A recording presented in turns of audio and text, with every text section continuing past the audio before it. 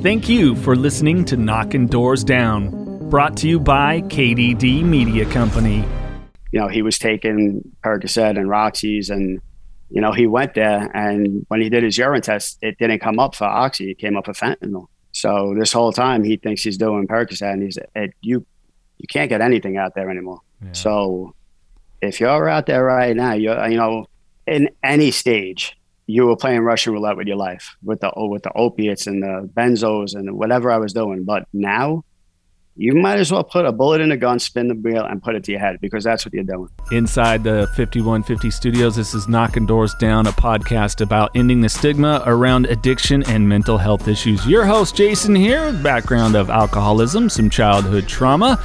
My co-host over there, Uncle Mikey. What is going on, people? Hey, he's been busted a time or two. Yeah, what are you going to do? Struggles a little bit with some anxiety in other areas. But, hey, we're all about talking with people that take all of these matters and issues, openly talk about them to destigmatize it. And, well, that's what Knocking Doors Down is all about. That's pushing right. through.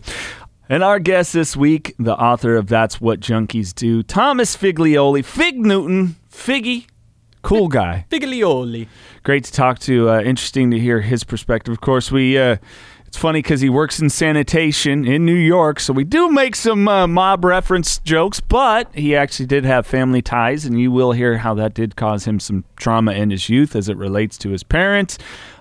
Overall, a fun guy, though. How can you not reference The Sopranos in that? He lives in the East Coast, and he works in sanitation. Yeah, what are you gonna do? Sanitation. What are you gonna do? But not only do we have a good time talking to him, but he does really dive deep into how he fell in towards his addiction and got out of it.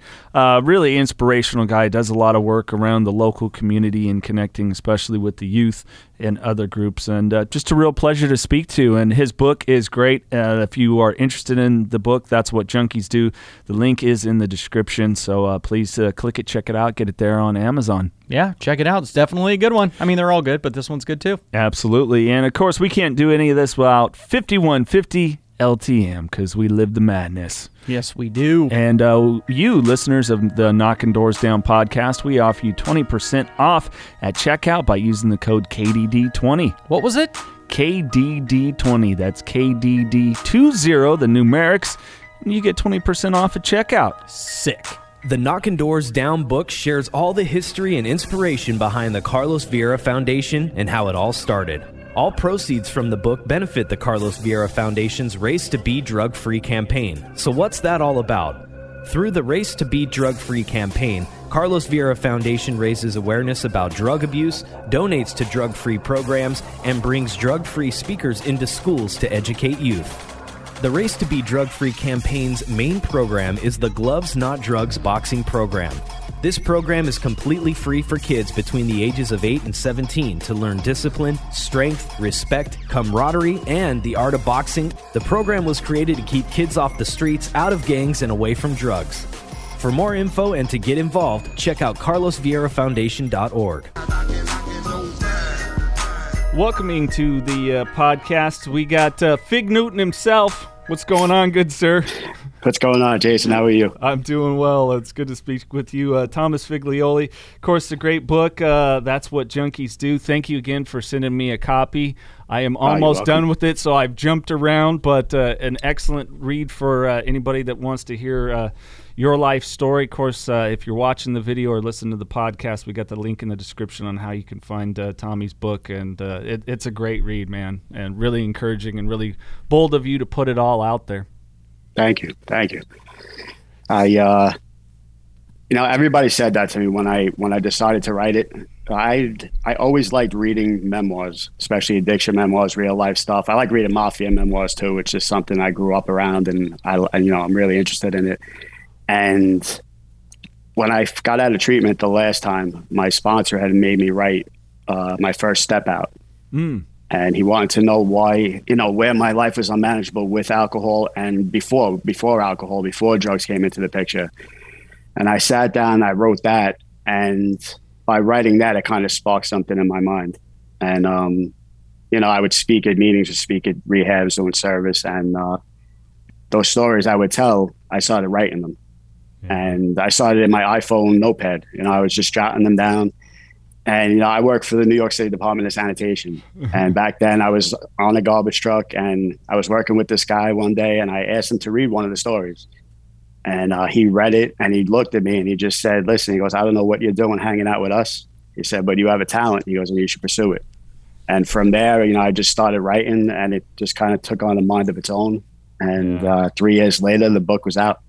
Yeah. You said sanitation and then mafia memoir. Am I the only one who thought of Tony Soprano? Am I the only one who thought Tony Soprano? He's not working with cement mixers. Because I love mafia movies, shows, all that. I love that. So if I'm the only one, I'll shut up. But no, I have a funny story. I went to Atlantic City. This was years ago. And I was with my girlfriend at the time, and we were in the front row at a comedy show. And he starts in on both of us, and right next to me was this older couple from Connecticut. So he starts in on them, and then he comes to me, and, he's in on my girlfriend and me, and he's like, oh, so where are you from? And at the time I lived in Brooklyn. So I was like, oh, I'm from Brooklyn, New York. He goes, and what do you do for a living? I'm like, sanitation. He goes, I'm sorry. And he went back to the other two from Connecticut. You're damn fucking right. You're sorry. Get away from me. But it's not that sanitation. But you also mentioned it, kind of writing in the stuff where life first became unmanageable, which is such an interesting thing that I've started to look at. Where did you really identify that? Because you talk very vividly about your childhood, especially stuff relating to your dad. Yeah, it started early. I started the book, with my intro, and then, with when I hit the kid in the head with the bat. Right. But even before that, I tell a story too that when I was a kid, we used to collect baseball cards, and all my friends would go out and buy boxes, and I didn't have the money to buy them. I could just buy packs at a time. So when my parents were at work, I would go into my father's room and I would empty out his quarters. He had like this big jar of quarters that he was saving for a supposed trip to Italy that we never went on. And, I would empty $13 in quarters. I would go down to the store, I would buy the cards, and then I would open them in front of my friends and brag about it. And then my friend ratted on me and I got caught, but I kept doing it. But then I would do it, and I would go and I would sneak into my own house and open the cards in private because I couldn't let anybody see me. So I was like 7 years old doing this stuff. Right. And I look back on that, and I would get a high from it. I would get a high from stealing the quarters. I would get a high from opening the cards, but I was already hiding it from people. Right. I had to hide it from my friends because I didn't want to get caught. And it was just stuff like that, the fear and anxiety that I didn't know I had at the time. And just always trying to fit in and be different. Never comfortable in my own skin from a very young age. Yeah, totally understand that. Do you think it was kind of the home life and stuff of that nature that made it uncomfortable? Was there a lot of I kind of got from it the relationship, especially maybe I might be insightful to talk a little bit about your dad there, because you say normal childhood, but then you do go into some of your dad's behaviors, and for me that was like okay, I can gel with you there. Yeah, so normal in a sense that they put on a good front. Sure. My parents, I was young, so I didn't really know what was going on. I knew my father was different. I was wise enough to see, the money and the car and the jewelry and all that stuff, and the way he acted, his bravado, and, he was different. That being said, I never really suffered from any of that when I was really young because he was always taking me, Met games, Jet games, Ranger games, 2 vacations a year I talk about in the book. Right. And when we were around other people, my parents were fine. Like, they got along at times. My father was aside from, the adultery and the gambling and the crime, he was a very magnetic guy, a very charming guy. So he was very liked. To this day, I still see people and they still talk about how great he was and how funny he was. But, behind closed doors, there was a lot of stuff going on that as a young kid, I didn't realize. But as I started to get older, I started to see it, and I go back to this one time. My father owned a car service in Sheepshead Bay, Brooklyn. And every time I went there was always this guy that lived next door to it. He would always give me money, and I realized later on that my father's car service was the only one in like a 10-mile radius because that was the only one they would allow there. And it was a front. Right. But, my father came home one night and there was a cockroach on his jacket arm, and my mother killed it. And then they argued for like 2 hours over whose roach it was. Like, my father's like, that's not my roach. I know what my roaches look like in my office. And my mother, and it wasn't over a roach. Like, in Bronx Tale, when he says it wasn't over a parking spot. Right. It wasn't over a roach. It was over all the stuff that was boiling down underneath that I didn't know about. Yeah. And my parents didn't talk for like 6 months after that. Jeez. And, I hear a lot of people talking about growing up in abusive households and yelling and screaming. As an only child growing up in a household where two people don't talk to each other, that's terrible, because you could cut the tension with a knife and you could see how they just don't want to be around each other, and they didn't start talking again until my father had open heart surgery. I was in like 4th grade, and I never forget them coming home and telling me. And in one sense, I was upset that my father had to get heart surgery. But in the other sense, I was so happy because my parents were talking to each other for the first time in 6 months.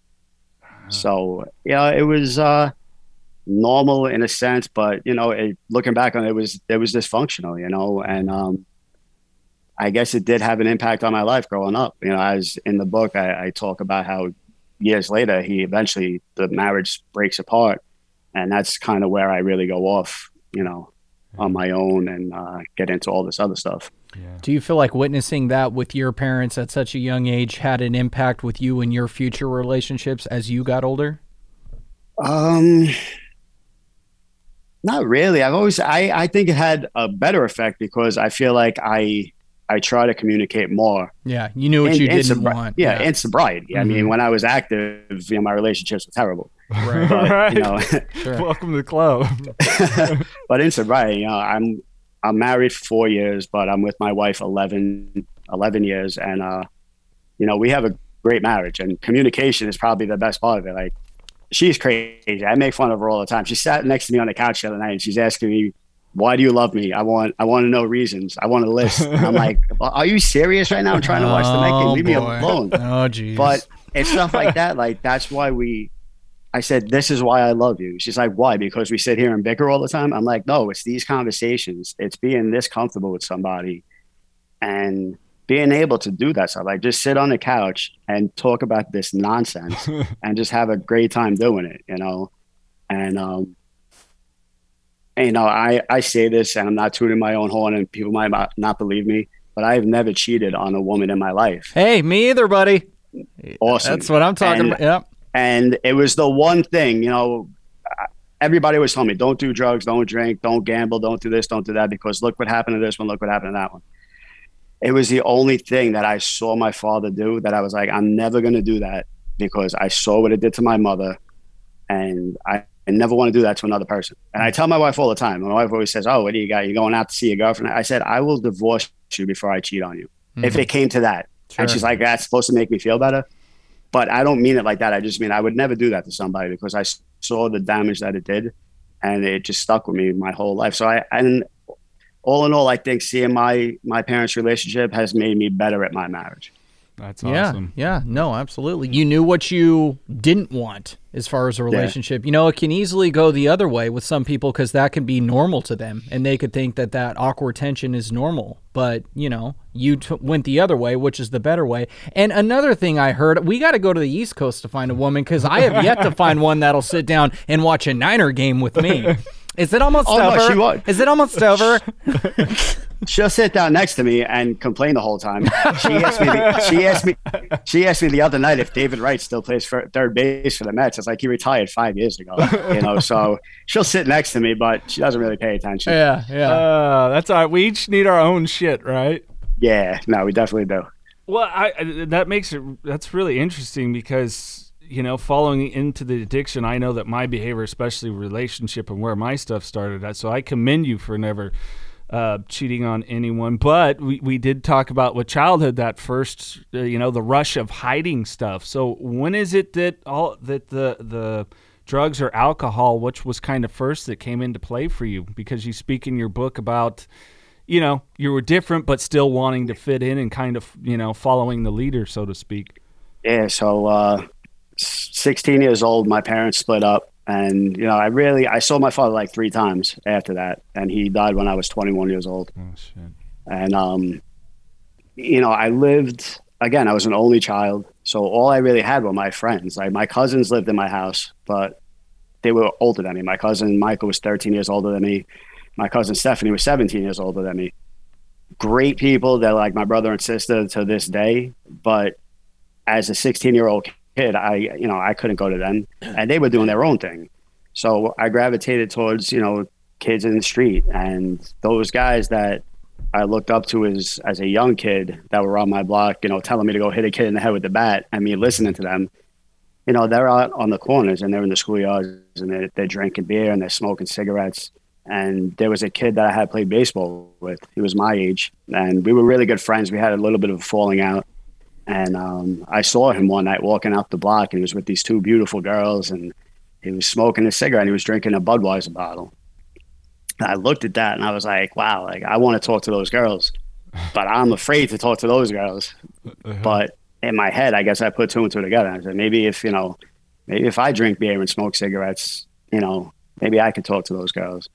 And that's really as simple as it was. I think that night I stole a Marlboro Red from my cousin and I smoked it in my bathroom, and I got sick and I ratted myself out, told my mother, I smoked, I'll never do it again. And then 2 weeks later, I was hiding packs of Marlboro Lights in my mailbox, and then, they used to hang out in this schoolyard up the block from my house. And it was just like everybody from all these neighborhoods just hung out. There was like 100 kids there every night. And, I wanted to go up there, and it just wasn't comfortable. I was scared. To go up there. And then one night we had a party, me and my friends bought a bottle of vodka, a bottle of peach schnapps. That was the first time I got drunk, and I hear a lot. People say as soon as that drink hit my lips, I was home. I knew I was all right. And it wasn't the case with me, but after I drank and then I went to a party, I was talking to this girl that I liked, and I didn't even think about it. I went right up to her. I talked to her, and I wasn't scared. I wasn't nervous. I was funny. Everything flowed.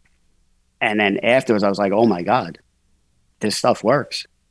And 2 weeks later, I was up in that schoolyard with those kids, drinking 40s, smoking cigarettes. And that's where it started, 16 years old. And it just never stopped. More headed your way with Thomas Figlioli. We'll be back on Knocking Doors Down. 5150 is a lifestyle. We believe in pushing yourself, finding your passion, knowing your dreams and working hard, and always striving to make those dreams your reality. We believe life is too short to sit back and say, what if? Go after it, grab it, and make it happen. Being 5150 is committing to that long, hard road. That road you know is going to be tough, but the most rewarding. That's living the madness. That's 5150. If you're living the 5150 lifestyle, then celebrate by rocking the goods. So listen up. There's a special deal for listeners of Knocking Doors Down. Go to 5150ltm.com and enter code KDD20 and receive 20% off your purchase. That's 5150ltm.com. I can imagine it's a really tough time for your mom, obviously, the divorce, and then having a, teenage son, and probably she's having to work or hold down a job or two. And yeah, 2 jobs. She works 7 days a week. And, my aunt lived with us, and that was a huge help. My aunt was like my second mother. She helped raise me. I talk about her. She has a chapter in my book about her. She passed away too in 2004. She was probably the most important person in my life because she was my mother, but a lot more street smart and savvy, and I could go to her with anything. Like, she was my aunt, but she was my friend. Right. And I could tell her all these things. And good part about it is she understood. I guess not so good part about it looking back is she defended me a lot to my mother, saying that it was normal that I was doing this stuff. I was a kid, and, not to worry because I'll grow out of it. And I never did. Well, you did, because we're talking now, but it just took longer than you wanted. Yeah, it took a lot longer than it should have. But it was definitely tough for my mother, and I look back on it, I can't imagine what she was going through. But that's why I do what I do today. I try to make up for it as much as I can. Absolutely. Yeah, that living amends. What we always like to ask, because I get where you're saying, like, it wasn't fun at first, but then realizing, wow, I had a little bit of confidence, that liquid courage. Was there actually any period of it that was like fun? I had fun, and then it hit that point of like, holy shit, this has gotten way more unmanageable? Yeah, no, I had a lot of fun. At first, like I said, it didn't, as soon as I drank, it didn't hit me. But later that night, I realized what I could do with this stuff. And I loved doing it. I didn't want to do anything else. I was a high school hockey player. I think I quit the team about a month later because I just wanted to drink and hang out. And then I went to college. I was in college for 5 years. I was one big party. In the book, I call it a big party with a $20,000 a year cover charge. Yeah, and, no shit. Right? A girl I went to school with just read the book the other day, and she called me. She said that was so right on point, because that's exactly what it was. Right. And I always said, everybody drinks like me, everybody drinks like me, but that wasn't the case. I was drinking with a different group of people every night, and I never went to class. It took me 5 years to graduate, and it would have been easier if I just did the work. I was never went to class, never did the work. I would take the tests, do halfway decent, and then have to go and beg teachers for grades. And oh my God, my parents got divorced and I can't afford it. I need my scholarship. And it was a disaster, complete disaster. But it was fun. I had a lot of fun doing it. If it makes you feel better, it took me 7 years to graduate college, so you're ahead of me. I'm 2 years ahead of you. And to make both of you feel better, I didn't go to college. So there you go. But you were a really good student, though. I mean, which kind of shows your superpower. You're just an intelligent guy, and you wrote the book yourself, right? There wasn't a ghostwriter. Yeah. Yes, I did. So it's incredibly impressive. But you're an intelligent guy. You were a good student, but you weren't an attender of class. Yeah, absolutely. I mean, up until my freshman year of college, I had never failed a class. I was there on scholarship, and my first semester, I failed 5 classes because I just never went to class. Never. I drank every night. I pledged a fraternity, and I just drank all day and night, every day, every night for 4 months, whatever it was. I got put on probation, academic probation. And then the next semester I went back, and they gave me a deal. They said, if you get above a 3.0 this second semester, you can't have your scholarship back, but we'll give you a grant to subsidize, because I gave them the whole my parents got divorced and my mother can't afford it act. And I went back like it was nothing. I still drank, but I did enough to do well. And I got like a 3.4 GPA. And then the second year I did the same thing. And I did it every year after that. I would do terrible, and then I would just pick it up. It was never about intelligence. It was just about me wanting to do one thing and not the other. All right. What was the scholarship for? It was the Dean's Business Scholarship at Pace University. So it was for business administration. And that's what I graduated with. How did you even get that scholarship? I applied for it when I was in high school, and between my grades and my SAT scores, and they just awarded it to me. Yeah. So was schooling just kind of came more natural to you, or? It did, yeah, it did. And, grammar school, high school, it's easy. Then when you go to college, you actually kind of have to work a little bit. I didn't want to do that, But it's all right. I say it all the time. If I put half effort into it, I would have wound up, with a 3.7 GPA. I basically put about 20% in, still graduated. Right. So, what did life look like post-college? Post-college, I graduated in 98, and I was 23 years old, and I had gotten a job in this Irish bar in town. I went to college in Pleasantville, New York, a town in Westchester, and I was hanging out in this bar so much that the guy just gave me a job there. The name of the bar was Foley's Club Lounge.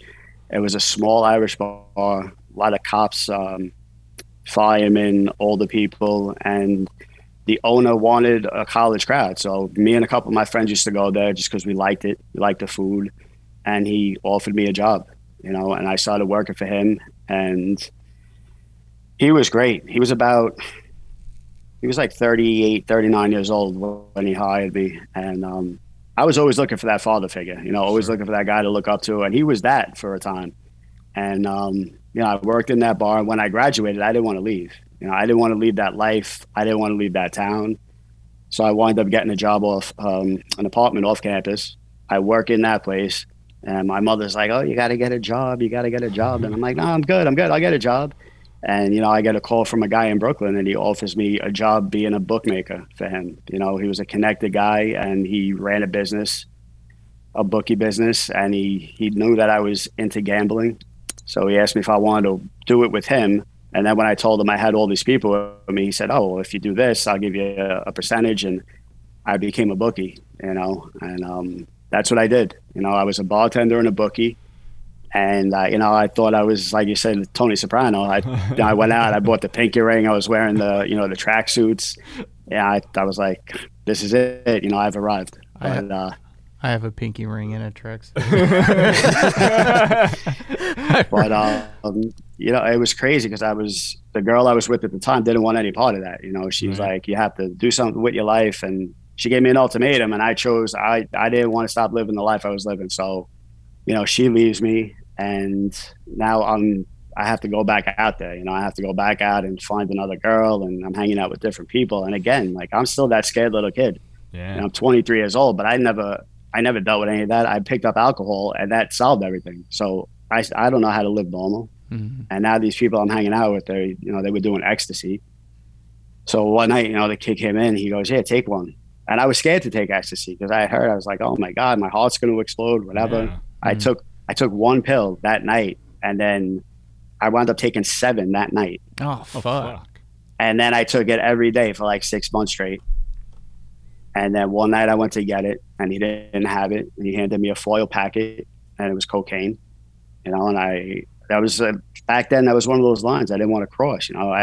Cocaine to me was it is a hard drug. But like back then, that was like, oh my God, cocaine. I think of Len Bias and friggin' the movie New Jack City. Mm-hmm. Like, that's what I thought. Scarface. I think cocaine's this awful, awful thing that I never wanted to do.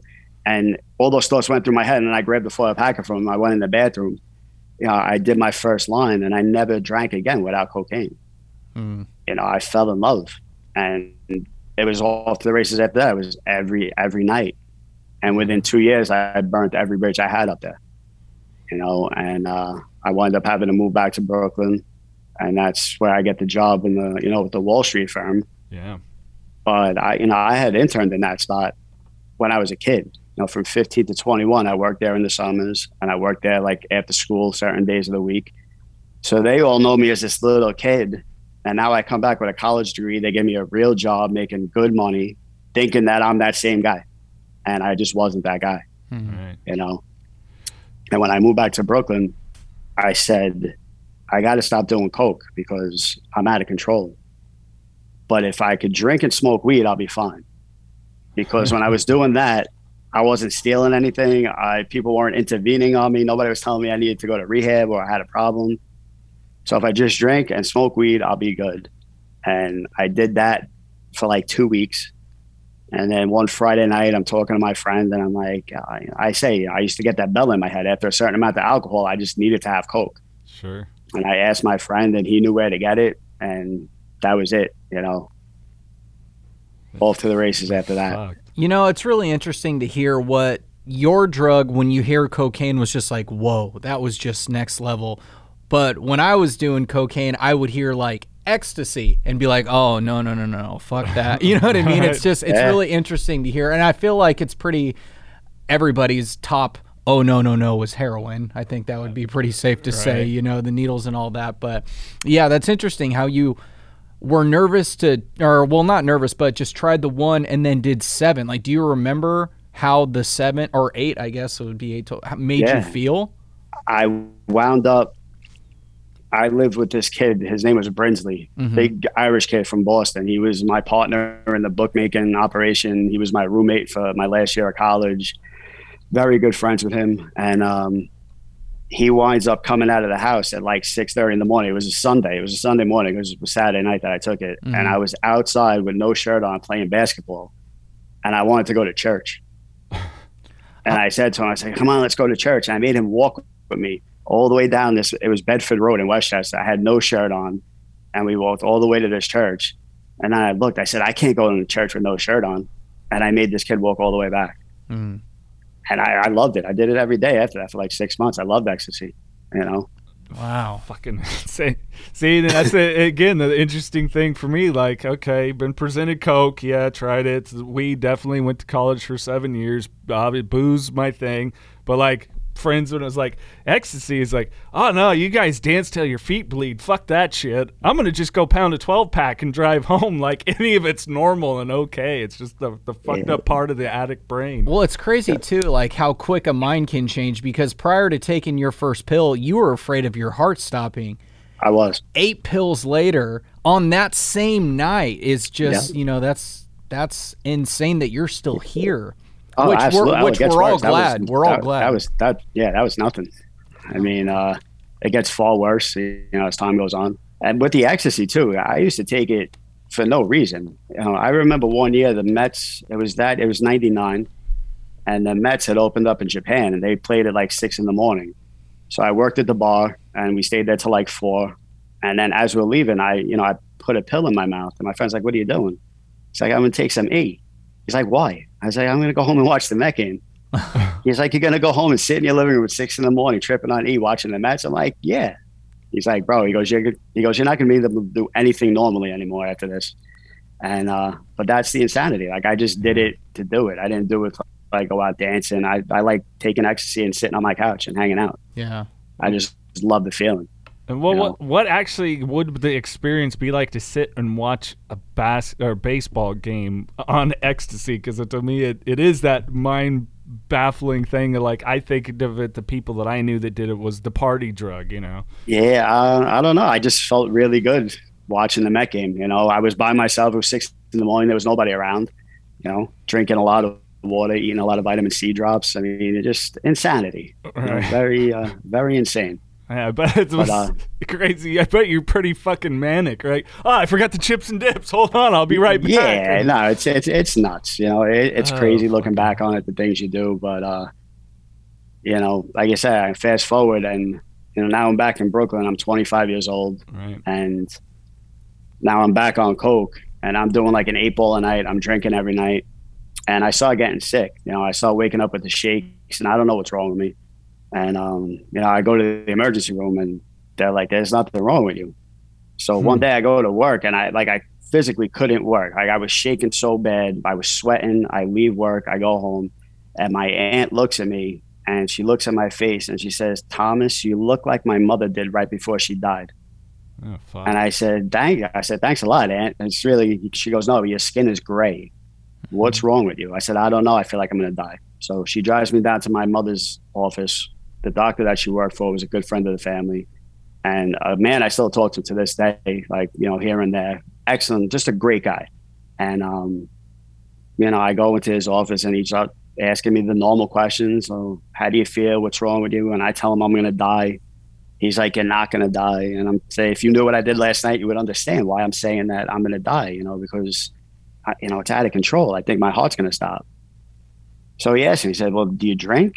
I was like, "Doc, only a couple of beers here and there." He's like, "Do you do any drugs?" I'm like, no drugs at all.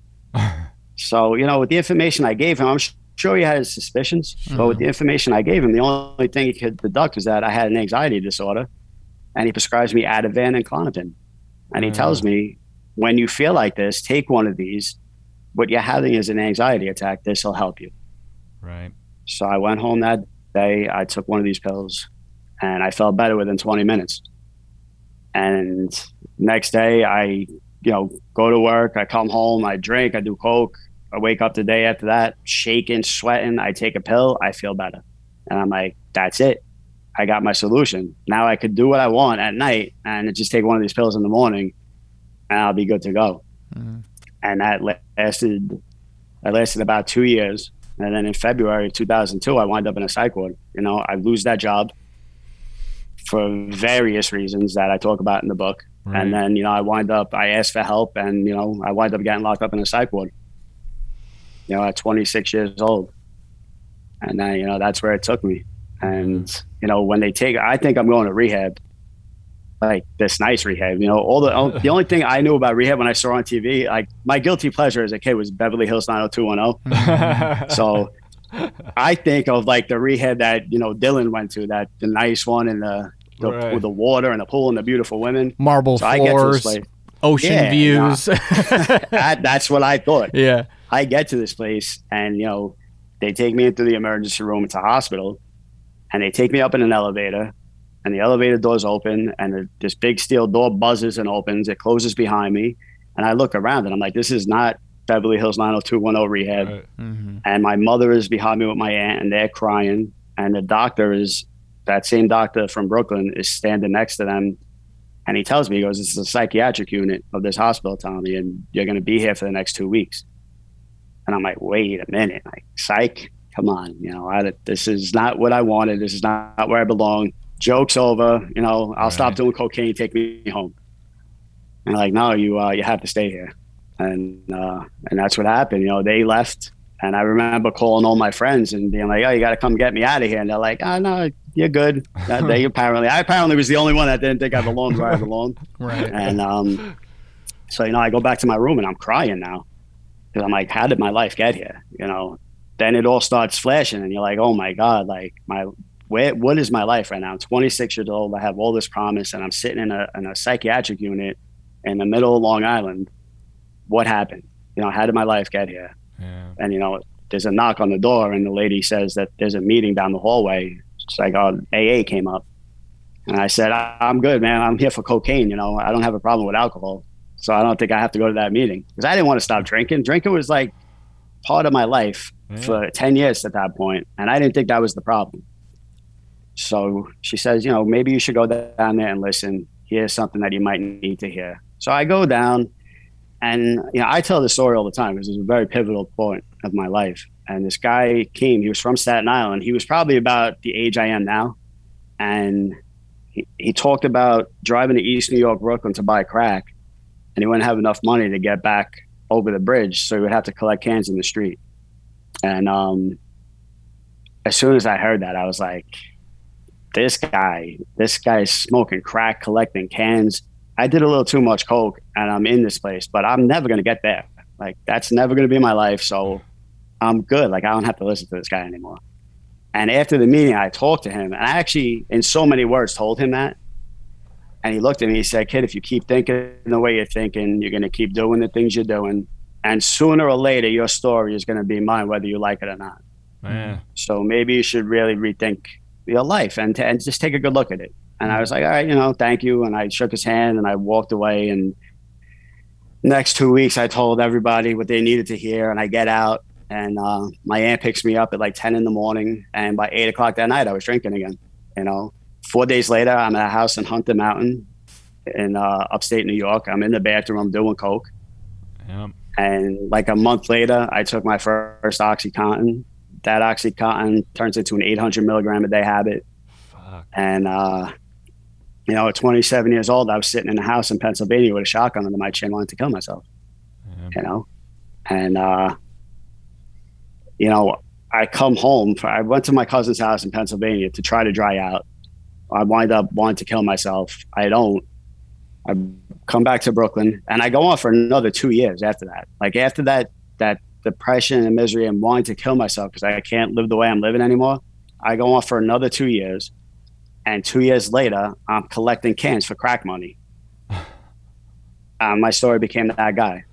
That guy's story. Fuck. I'm smoking crack. I'm sniffing 2 bundles of heroin every day. And, you know, I broke. You know, I couldn't take it anymore. And I finally asked for help. And I was finally like deep down sincere and legitimate about the help I was asking for. You know, and my poor mother and cousin, I sat down with them. Leading up to that, I took a box of Chlorocidin, cough medicine, because I had tapered off my drinking and drug use for about a month leading up to that night. And it was actually a year to the day that my aunt passed away. And I'm sitting at dinner with my mother and I told her, I said, Ma, I think I'm going to stop for good. And she's like, oh, that's great. You know, I hope you do. And I said, I have some heartburn. Could I get $20 to go to the store and get some Pepcid for my, you know, for the heartburn? So she was like hesitant to give it to me, but she gave it to me. And I sincerely was going to go and get Pepcid AC. Sure. And then I went to the store and I'm in the aisle and I see Chlorocidin. And I remember seeing a special about it like months earlier, that if you took enough of it, you get high. And just like that, you know, it just like reflex. I bought the box and I took like half the box. And I can't even describe the feeling. It was all over the place. But I was very high. And she asked me what I had taken. And I said, nothing. I'm blowing in her face to tell her that I'm not drinking. And I saw it in her face that she was done, that she had it. Oh. And it scared me. And I said, that's it, I'm done. And I sat down with her and my cousin and I told them everything. And they were just like, you know, they were taken back, but, you know, they were very supportive. And, you know, I started going to meetings the next day and I stayed sober for 3.5 years. And, I got everything in my life that is good, that was good, was because I got sober and because I was working a program. And I met the girl, I got the car, I had some money in my pocket, I got the job that I'm still on today. And, I started going and I started not listening anymore. The open-mindedness wasn't there anymore. The willingness to learn wasn't there anymore. Yeah. And I just stopped going. I used to go to my home group all the time, and we had a kitchen in the back, and I would get there an hour early, sometimes 2 hours early, and we would all eat. And we had a crew. We called the crew. I actually just went to one of their son's 5th birthday this past weekend. Right on. And we used to go there early, and we used to sit in the back. We used to either order food or we used to cook in the kitchen, and we used to eat, and we used to talk, and we used to laugh, and that's what I wanted. But once the meeting started, I went back into the kitchen and I complained about who was sharing what, and I can't listen to this anymore, and I'm not coming here. I can't do this anymore. I'm fine. It's been 3.5 years. I'll be good. And I hurt my back, and I went to the doctor. He prescribed me Vicodin, and I remember taking it and saying, I shouldn't be taking this. 6 months before that, I broke my ankle, and I turned down painkillers. I told them I was an addict and I couldn't take it. And that was right before my 3rd anniversary. Fast forward 6 months later, and I took the prescription, and I drove to a pharmacy, but something in my head told me that I should call somebody. So I called my friend Chris, and I told him, and he sat on the phone with me, and he said, throw it away. Come to my house. We'll have dinner. We'll talk. We'll play video games. You'll be fine. I said, all right, I'll be there in 20 minutes. I hung the phone up. I walked into the pharmacy. I filled the prescription. Yeah. I put it in my car. I went to his house. I didn't tell him about it. 2 weeks later, I took one Vicodin, and that was it.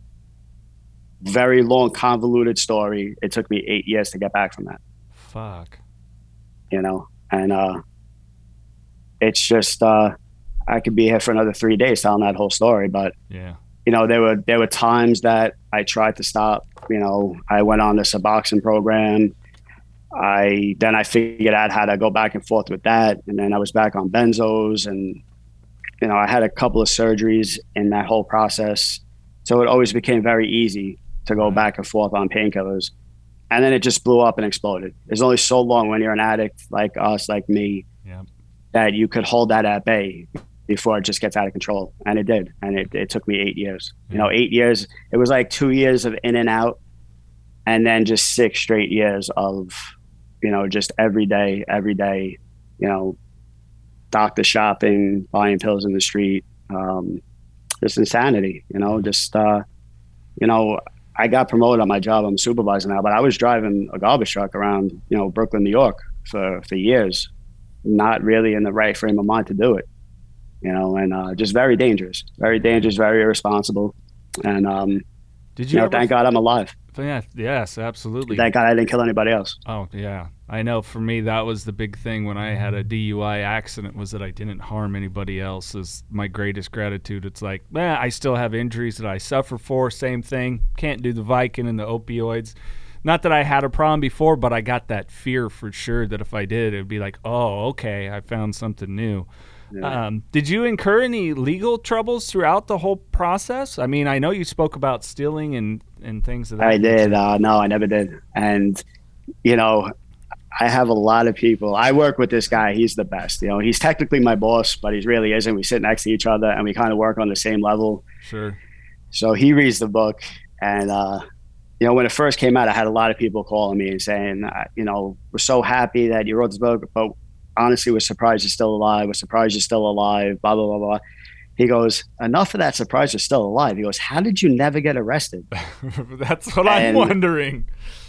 I don't know. The only thing I can attribute that to is God. I mean, never being in that wrong place, because there were times that I was supposed to be somewhere and I just happened not to be there, and people got arrested.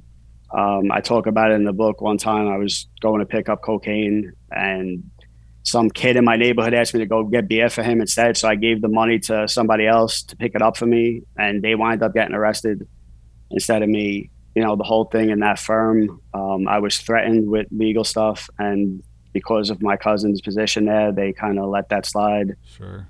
Other stuff in, the bank, I didn't get caught for. And, by the grace of God, that's all I can say is by the grace of God, because any given day I could have been locked up. Yeah.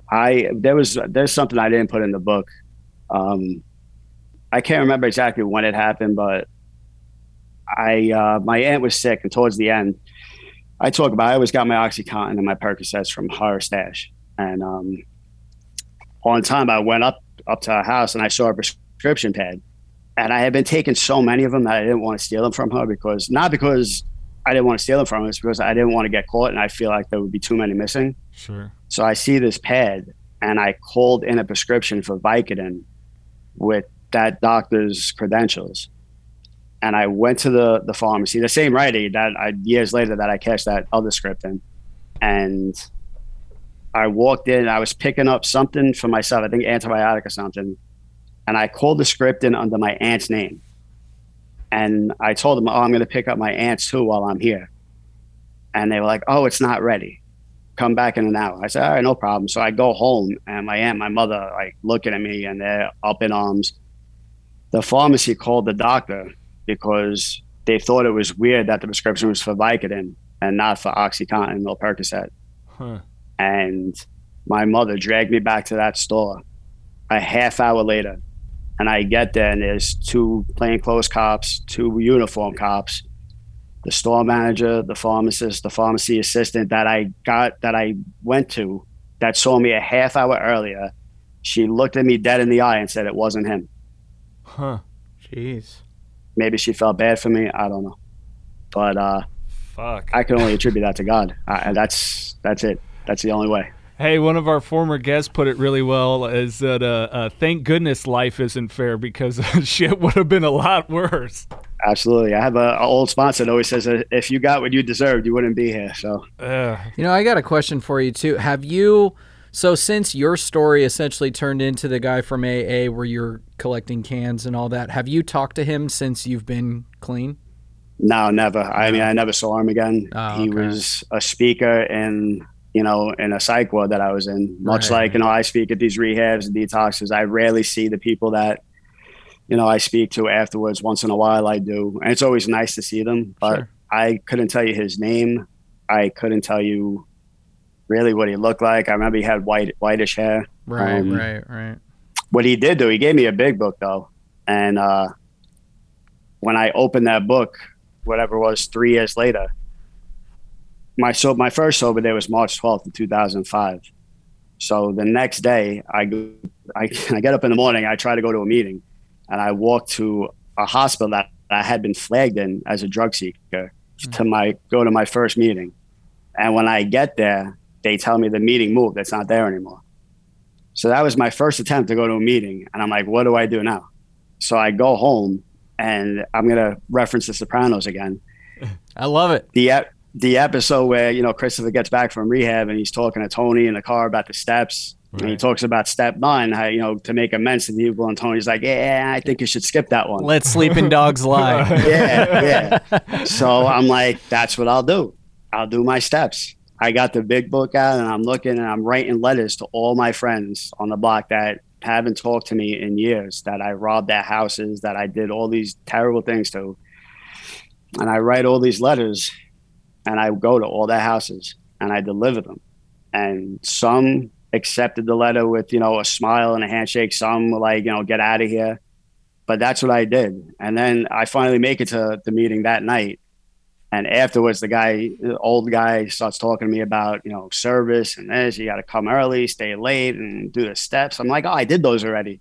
He's like, what? I was like, yeah, I did them this morning. I didn't make the meeting, so I opened the book and I did my steps already. So I'm good with that. He just patted me on the back. He goes, keep coming, kid.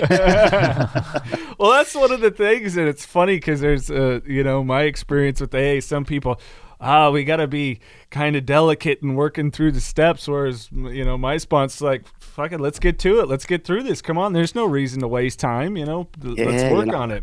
Everybody's different. The guy I have now, I've been sober 5.5 years, and he's an old timer. great guy, takes people through the book, has studies in his house, but he's all about the fellowship and the connection of people. Yeah. So as far as going, like his thing going through work and he's not about that. And if you have a problem and you say, Pat, could you take me through this? He will. But as far as, that, you got to do this, and this, that's just not his style. And, God bless everybody's style. I used to be, oh, that guy's doing it wrong. Whatever works for you, man, because it's saving your life. So if you have to take 10 years, if you want to do it right away, do it right away. Whatever works for you, just do it. Absolutely.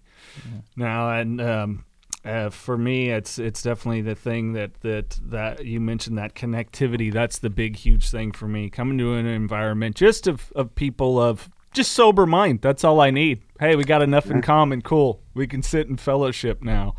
Absolutely. Well, I want to talk more about, before we get to the fun random questions and give you the last word, the work you're doing now. I want to know more about that, but also the perspective on things that are going on now. I know for us, Mikey and I and some of our guests, we're so grateful that we are done with that in our life because of the things like fentanyl that's out there and killing, people, especially teenagers left and right and stuff like that. How do you reflect kind of on what's going on there out now in the drug culture, being that you're out doing service?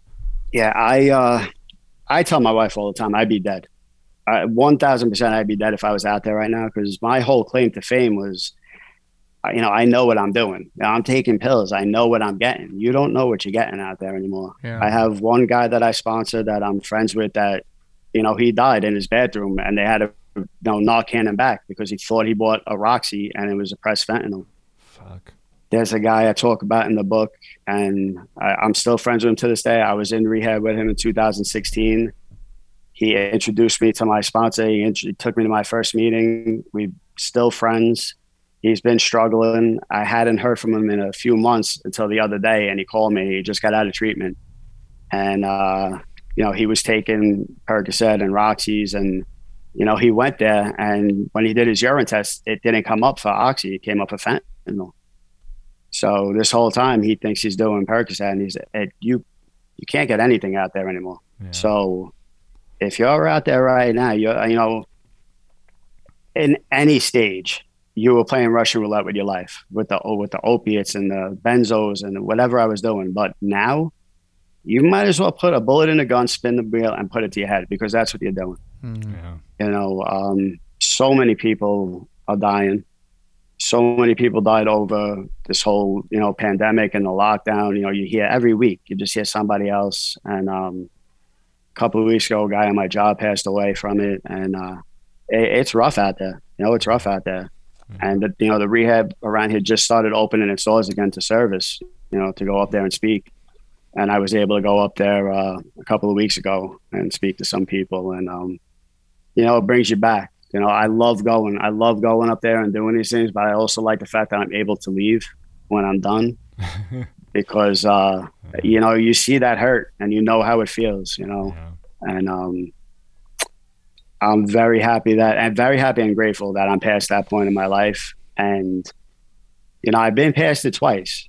And that first time around, I took it for granted. A lot of people say that first time's a gift, the second time is hard. And it was, man, that, I didn't think I was taking it for granted back then, but now I look back on it and, I never thought I was going to drink again. I never thought I was going to get high again. And I just stopped giving back. I took everything and I never gave back. Yeah. So now I try diligently every day to just try to live the right way, and I fall short. I'm not perfect by any stretch of the imagination. I have my defects of character. You could ask my wife. But all in all, I live my life a much better way today. And I try to give back. It's about me, but it's also about giving back, because if it wasn't for those people that were here before me, I would not be here today. Yeah. So I try to be that person to other people. And it's a big part of the reason I wrote this book. Yeah. For sure. Well, we thank you for writing the book and continuing to get out there. Now, when you do the speaking, is it usually at groups? Are you doing stuff where you're even going out talking to high school kids? What other kind of engagement? I haven't done that yet. I would like to, but it's tough with the whole COVID thing. Before everything started, I was my first job was gotten for me by a state senator in New York, and my aunt was really good friends with him, and I actually reached out to him right before Election Day in 2016. 2016? No, 2018. It was a senatorial election, and he lost. But I stayed in touch with him, and he was supposed to start getting me connected with schools and stuff, and it just fell through. It never happened. So for now, I do meetings, I do rehabs, hospitals, and I've done a couple of incoming classes for my department. Excellent. And whatever I could do, wherever I could get the word out there, I try to do it. Well, Mikey, random question time. You ready? Let's have some fun. Yes, I am. All right, this shit is just silly, so have a good time with it. This one isn't really so random based off the conversation, but I got to ask, what's your number one favorite mafia movie? Goodfellas. Ooh, I was going to say Goodfellas or A Bronx Tale. Goodfellas. That is Bronx Tale. I like Bronx Tale too. I talked to Lilo on Instagram back and forth a lot. He's a good dude, man, and he turned his life around. But yeah. I got to go with Goodfellas, man. Goodfellas is my favorite. Oh, of course. Hell it's yeah. Classic. Hell yeah. If you could have one superpower, what would it be? Time travel. Why? That's interesting. And it's not for the reason you would think, to go back and do everything over again. Right. It's just because there's a lot of different people in history and a lot of periods of time that I would just love to have been in. Sure.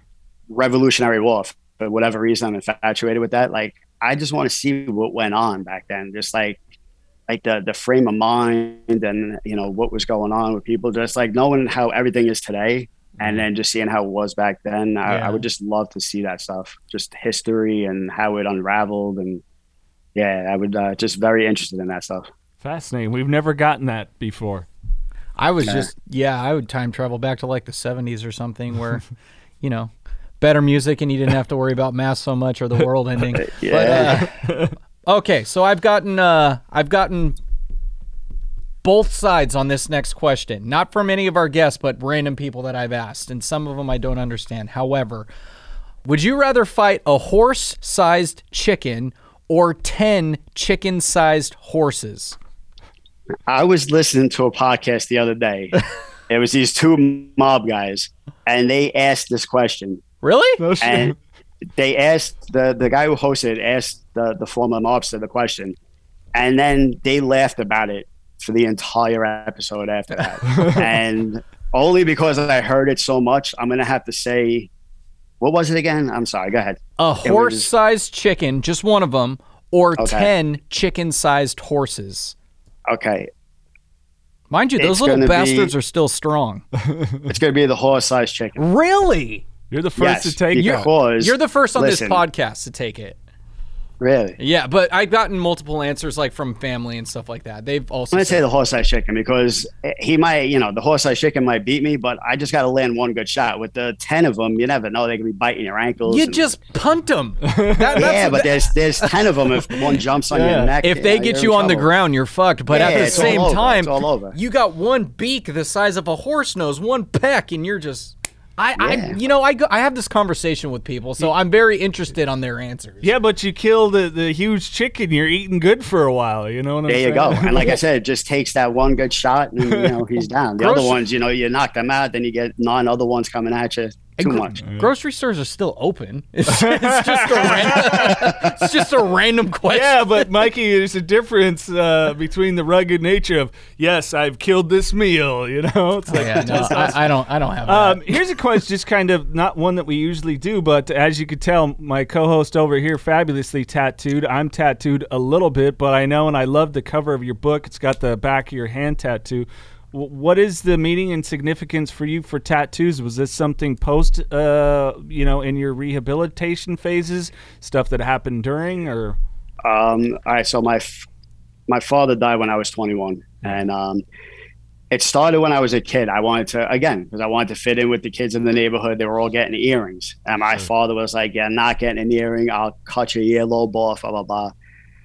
So finally, I was playing hockey when I was playing the game, and I said, if I get a hat trick tonight, you have to let me get the earring. He says, all right, bet. You do that, you get the earring.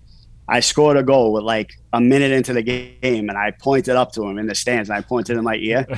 And then I hit the post like 4 other times in that game, and I didn't score again. Oh, shit. He winds up letting me get the earring. And then I get a second earring in the other ear. Then I want to get a tattoo. And he says, Tommy, he goes, if you get a tattoo, I will cut the skin right out of your arm. So 21 years old, my father passes away. 2 weeks later, I went and I got a cross for him, for my father, just to kind of like give it to him. Like, now I got it. And then I got him, and then I got his face on my shoulder. And it's just always something. Every tattoo I have means something to me. And I got maybe 2 more, and then the rest of them were in, either in recovery or when I was out there, in and out. I have my cousin that passed away from, an overdose. I have a prayer for him on my side. I have, stuff like gratitude stuff up here. I have the Serenity Prayer, St. Michael, 9/11. That's a big one. I have the eagle, and then the buildings on the back with the flag, and I had the Virgin Mary, Jesus, all stuff that, means something to me, that symbolizes stuff to me, and that's it. But I just love them. My sister-in-law bought me a gift certificate to get another one, and I haven't used it yet, so I haven't really decided what I want, but I got to get one soon. Well, hopefully the missus really likes him too, yeah? She loves him. She's the one that, this Rose on my hand, her middle name is Rose. Oh, right. So here's the story. I had my ex-girlfriend's nickname tattooed on my wrist. Oh boy. And she hated that. Yeah. And I had it for a while. And I said, honey, it's not that I don't want to cover it up, but I had to find something good to cover it up with. And she sends me this picture one day of the Rose. And she's like, oh, my middle name is Rose. You got that? So I get it. But her mother's name is Rose. So every time I go there, her mother's like, oh, he got it for me. I got it for your daughter. But you got them bonus points. Yeah. But she loves him. Thank God. Right on. That's dope. Yeah, if I wasn't a single dad, I'd probably be, well, maybe not as covered as YouTube, but I'd be more on my way. Although I got my next one coming up September, so. Yeah, I only get mine for the girls. Okay, so the next question. No, he's lying out of his head. If you were stuck on a, I guess you kind of already answered that with Goodfellas. Give me another one besides Goodfellas. If you were stuck on a deserted island, what one movie and what album would you bring with you? I knew you were going to ask this question because I listened to a bunch of episodes and I was thinking about it. The movie, I'm going to say Rocky 2. Okay. Oh, hell yeah. Because I am a huge fan of Rocky. It was probably the first real movie I watched with my father. And I thought it was a real boxing match. And when I was a kid, I was like 6 years old, maybe 5, 6 years old when it came out. And people used to babysit me. And they used to be like, oh, what movie you want us to rent? Like, you want Disney? You want this? I was like, no, Rocky 2. Like, I just loved Rocky 2 and all the Rocky movies. So it would be Rocky 2. My musical taste is all over the place. So I was thinking I had 3 albums in mind coming into this. I'm going to go with the Pearl Jam Unplugged from 1992. Oh. Little Pearl Jam, right on. Now you said music all over the place. What would the other 2 have been? Linkin Park Hybrid Theory and Eminem Recovery. Yeah. And you really are all over the place. Yeah, kind of a nice gradual move. All over the place. All over the place. All right, let's go one more here, and then we'll leave you with the final thoughts. Is if a movie was made about your life, what genre would it be, and who would you want to play you? What genre? Definitely drama. Who would play me? I always said this, and it's far out there. Giovanni Ribisi. Oh yeah, I just love the way he acts. Ever since Boiler Room. I just love the way he goes about acting. Like when he was in Friends, the character he played there, and then Sneaky Pete. I love his mannerisms. I just think he's a really good actor. Yeah, very underrated. Sneaky Pete was such a good freaking show. Yeah. I was bummed that I was like, nah, that's all you get. We're done. Yeah, Son I of know. Well, Mr. Figlioli, we really appreciate your time, and we like to leave the guests with any last words of encouragement for those listening. Maybe they've struggled with addiction, mental health, or someone they know and love does. So what words might you have to offer? Yeah, first, I just want to thank you guys for having me. It's been a long time coming. We had to cancel a few times, but I do appreciate you guys having me. It was an honor to be on the show. And the only thing I could say to anybody out there that's struggling is if you think that there's no hope left, you're wrong. If you don't want to live anymore, there's a whole life ahead of you that you'll be missing out on. Because I was in that place. I was in that place where I did not want to live anymore. And I was in that place where I thought that I couldn't turn my life around. And if I would have known then what I know now and see where my life is, all I wanted was a normal life at that point. And what I have now has far exceeded that. So all I could say is that if you are out there and you are struggling, there's always hope. So make today that day, Make that choice and just change your life around, because I promise you, life does not get easier, but it does get better. Mr. Fig Newton himself, Thomas Figlioli. Great freaking guy there. What a good guy, man. Great talk. Great talk. What he got me cracking up the most was where he was talking about, my wife will sit down and watch the Mets game with me, and you're like, I can't find, I got to go to the East Coast so I can find a woman that'll watch the Niners game with me and enjoy it. And he goes, I didn't say she enjoyed it. I just said she'll sit and watch it with me. Well, my thing is like, when's it over? When's it over? It's like there's a clock on the bottom right. Just watch that. Right. When it strikes 0, that's when it's over. I've never asked you, are you a big post-game guy too? Like if they win, do you watch that, or are you just like, eh? It depends on who, and it depends on what game. Like if the Niners won the NFC Championship or the Super Bowl, then yeah, I'll watch post-game. But if they win the game, I mean, I'll watch the end of it, Sure. See who has to talk about what, but, overall, I'm just glad they won. Yeah. I feel your vibe. Well, and if you're like me and you enjoy to read and you enjoy inspirational autobiographies, don't forget to pick up Carlos Vieira's autobiography, Knocking Doors Down, the book that really spawned on this podcast. The link is in the description. Get it on Amazon. All the proceeds, 100%, go back to helping the Carlos Vieira Foundation. Their 3 programs, the Race to End the Stigma, that's around mental health, the Race for Autism, families who have children with autism, and then it helps with scholarships to meet their needs, and of course the Race to Be Drug-Free program, getting kids involved in activities, keeping them off the streets, away from gangs and drugs. We thank you all for listening to the Knocking Doors Down podcast. If you're listening on the Apple Podcast app, hey, do us a favor, leave us a 5-star rating and a review, and tell a friend. That's how we spread word. If you get some value out of this, enjoy it, share it with someone. Of course, also on Spotify, Google Podcast, iHeart app. We are everywhere you get podcasts, and if you prefer to watch it in video form like Uncle Mikey over here, such as myself, hey, click that link for our YouTube channel. Subscribe there. Not only do we have clips of some of the interviews, but we've got the full-length interviews themselves. My cohort, Mikey, anything else you would like to add? No, I'm going home. On that note, keep knocking doors down.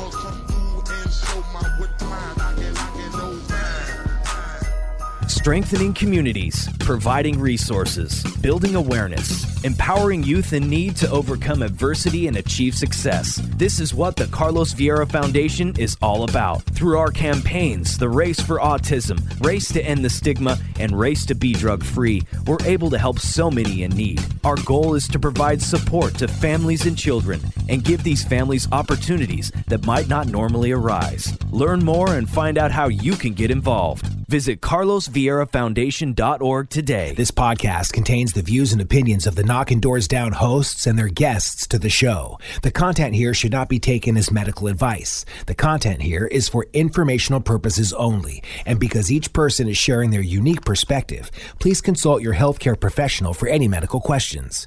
Views and opinions expressed in the podcast and website are our own and do not represent that of our places of work. While we make every effort to ensure that the information we are sharing is accurate, we welcome any comments, suggestions, or correction of errors. Privacy is of the utmost importance to us. For those wishing anonymity, people, places, and scenarios mentioned in the podcast have been changed to protect confidentiality at the request of certain guests. This website or podcast should not be used in any legal capacity whatsoever, including but not limited to establishing standard of care in a legal sense or as a basis for expert witness testimony. No guarantee is given regarding the accuracy of any statements or opinions made on the podcast or website. In no way does listening, reading, emailing, or interacting on social media with our content establish a doctor-patient relationship. If you find any errors in any of the content of this podcast or blogs, please send a message through the contact page. This podcast is owned by KDD Media Company.